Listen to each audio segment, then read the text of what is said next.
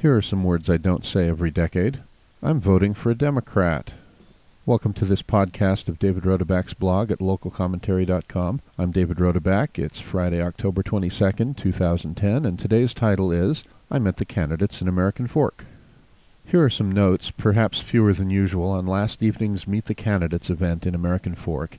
It featured 2 Alpine School Board candidates and 4 Utah County Commission candidates. It was hosted by Shelley Elementary School, organized by the American Fork Youth City Council, refreshed by the local Fresh Market, and ably moderated by American Fork City Councilor Cheryl LeBaron.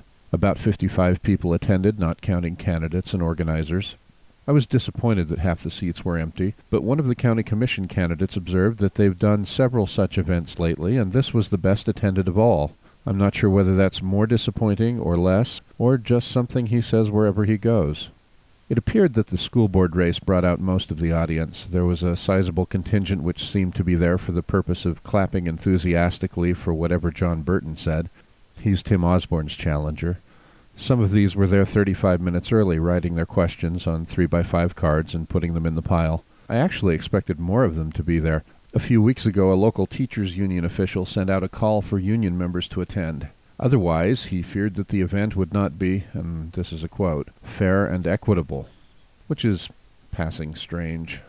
There was a smaller, or at least somewhat quieter group, which seemed determined to applaud almost everything Osborne said. I say almost in part because he once flustered them, and Burton too, by saying, when asked, that he likes No Child Left Behind. He later told me he was being sarcastic, but it didn't come off, and he was right about that. It was interesting to watch, though. Besides the partisans, I talked to several people who had not already firmly decided which candidates to support. Their opinions and thoughts about the evening interested me most, well, second to my own thoughts at least. So first there's the school board race, Tim Osborne, the incumbent, versus John Burton in a non-partisan race. You'll want to weigh my remarks on this race against the fact that I am working on the Osborne campaign. That said, neither of these candidates won or lost the race last night. There were no knockouts and few, if any, slam dunks, if you'll pardon my mixed metaphors.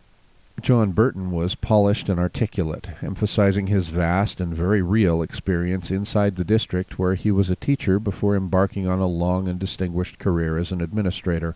In the context of answering a question about how he differs from his opponent, he emphasized his ability to get along with everyone and bring people together. In his opening statement, he said that he is running to give back, particularly because of the way the whole community rallied around his family and young son years ago, when his son was very seriously ill and needed uncommonly expensive medical treatment. It's a good reason to run and a fine story, and he told it well, without overdoing it. At the end of the evening, some people were still concerned or even angry over something Burton said that bears directly on the proper role of an elected official. I'm sorry to bait you by mentioning it here but not explaining it yet, but I need to think about this one some more, and it's probably too complex to describe in this post anyway. I'm sure I'll write about it soon. Ordinarily, I would have a little fun with Burton's own insistence that he is an honorable man, which he is and is widely known to be.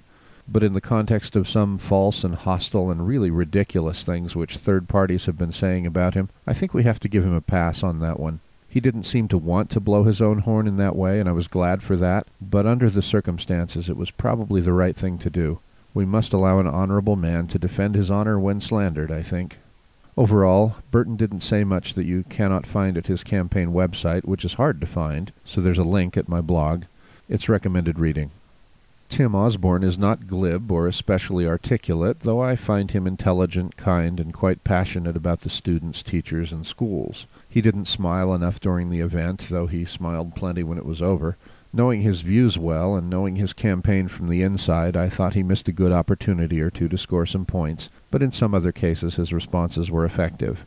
He emphasized his role in winning for elementary schools the right to choose their own math curriculum in consultation with the parents, rather than having the district's pet program forced upon them. And when all the candidates were asked about a time when they had to act against the interests of a friend, he told of finding a way to install a particular part on a Boeing 747 in minutes instead of days, which saved a lot of money, but led to some of his colleagues losing their jobs because their services were no longer required. He added 2 things I hadn't heard him say in public before. One is now at his campaign blog. It is an account of something an elementary school principal in the Alpine School District recently said in Osborne's presence. At this principal school, they send home the multiplication tables as math homework, so the parents won't realize they're using their favorite, only marginally effective curriculum, investigations, at school. I'll let you read about it at the campaign blog. I think it's scandalous, but it's a symptom, not the disease. The other thing Osborne added was some discussion about improving financial efficiency by exploiting new technologies in interesting ways.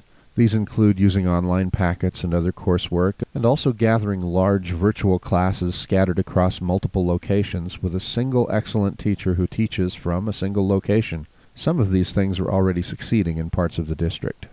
I was interested to hear later from some of the people who attended who were not already firmly in one camp or another. They came away preferring Osborne. They thought he was a regular guy, not one of them, by which they meant either the politicians or the educational establishment, depending on the speaker. And yet Osborne seemed to care about children, parents, taxpayers, and education generally, and he said a few things that resonated with them. In case you missed it, in this race I'll be voting for Tim Osborne. We turn now to Utah County Commission Seat A, which features Lane Henderson versus Gary Anderson, the incumbent.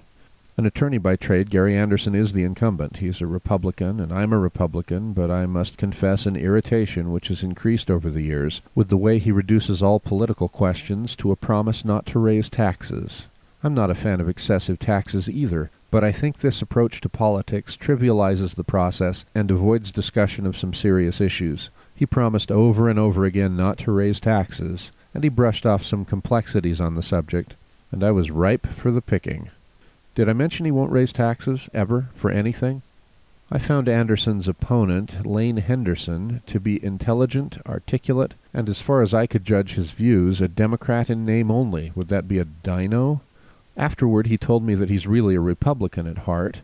I guess that's why he didn't seem enamored of large government and didn't seem to have outsized ideas of what government could or should do. He thinks the county commissioners should be elected from 3 districts instead of at large, in the interest of better representation, and I'm on board with that. And though he claimed fondness for fiscal sanity and for low taxes, he didn't say 73 times in 90 minutes that he would never raise taxes for anything ever. To be fair, I should say that Anderson didn't say it 73 times either. It just felt like he did. It was probably only 25 or 30 because the other candidates had turns to talk too. Henderson seems sensible. He's a businessman and the former mayor of Salem. I'll leave you to examine his website at your leisure.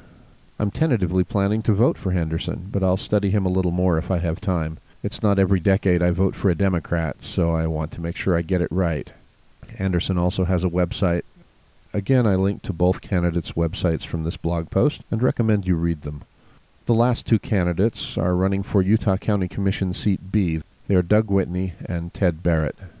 Doug Whitney, W-I-T-N-E-Y, no H, ousted the incumbent at convention, so we're talking about an open seat.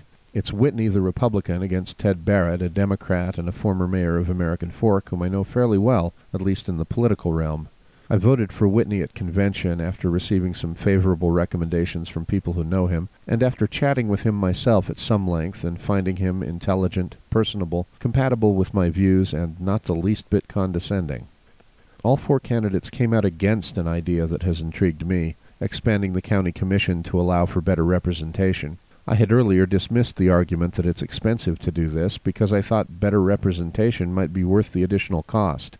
But between Lane Henderson's desire to have county commission candidates come from districts rather than at large, and Doug Whitney's thought that department heads could be used to some degree as a larger council, I'm thinking that it may not be time to expand the county commission after all.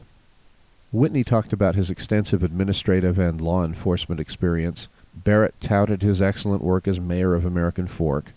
There was talk by all 4 candidates, actually, about the growing heroin problem in Utah County and about substance abuse and addiction generally. None of the candidates seemed particularly disposed to fill the jails with addicts, and there was serious talk about better treatment programs. As to websites, Whitney has one, so does Barrett. The latter is a little light on substance, I thought, but both are worth a look before you vote. And again, there are links from this blog post to those sites. In this race, there's nothing to lure me away from a Republican candidate I like so far and find intelligent. I'll be voting for Doug Whitney. Now some final notes. Cheryl LeBaron did a good job moderating, even better than the audience might have realized. He told me afterward that nearly all the questions for school board candidates were one-sided attacks on one candidate or the other, but none of that came through in the questions he selected. I think he used the good questions and may have adapted some of the others. Finally, there's a page at Utah County's official website which lists email addresses and other information about the 6 candidates discussed here and many others. There's a link to that page from this blog post again. You can also find it by Googling Utah County candidate information. I'm sure the candidates would be glad to hear and answer your questions personally. This has been a podcast of David Rodeback's blog at localcommentary.com. It is copyrighted 2010, all rights reserved. Thanks for listening.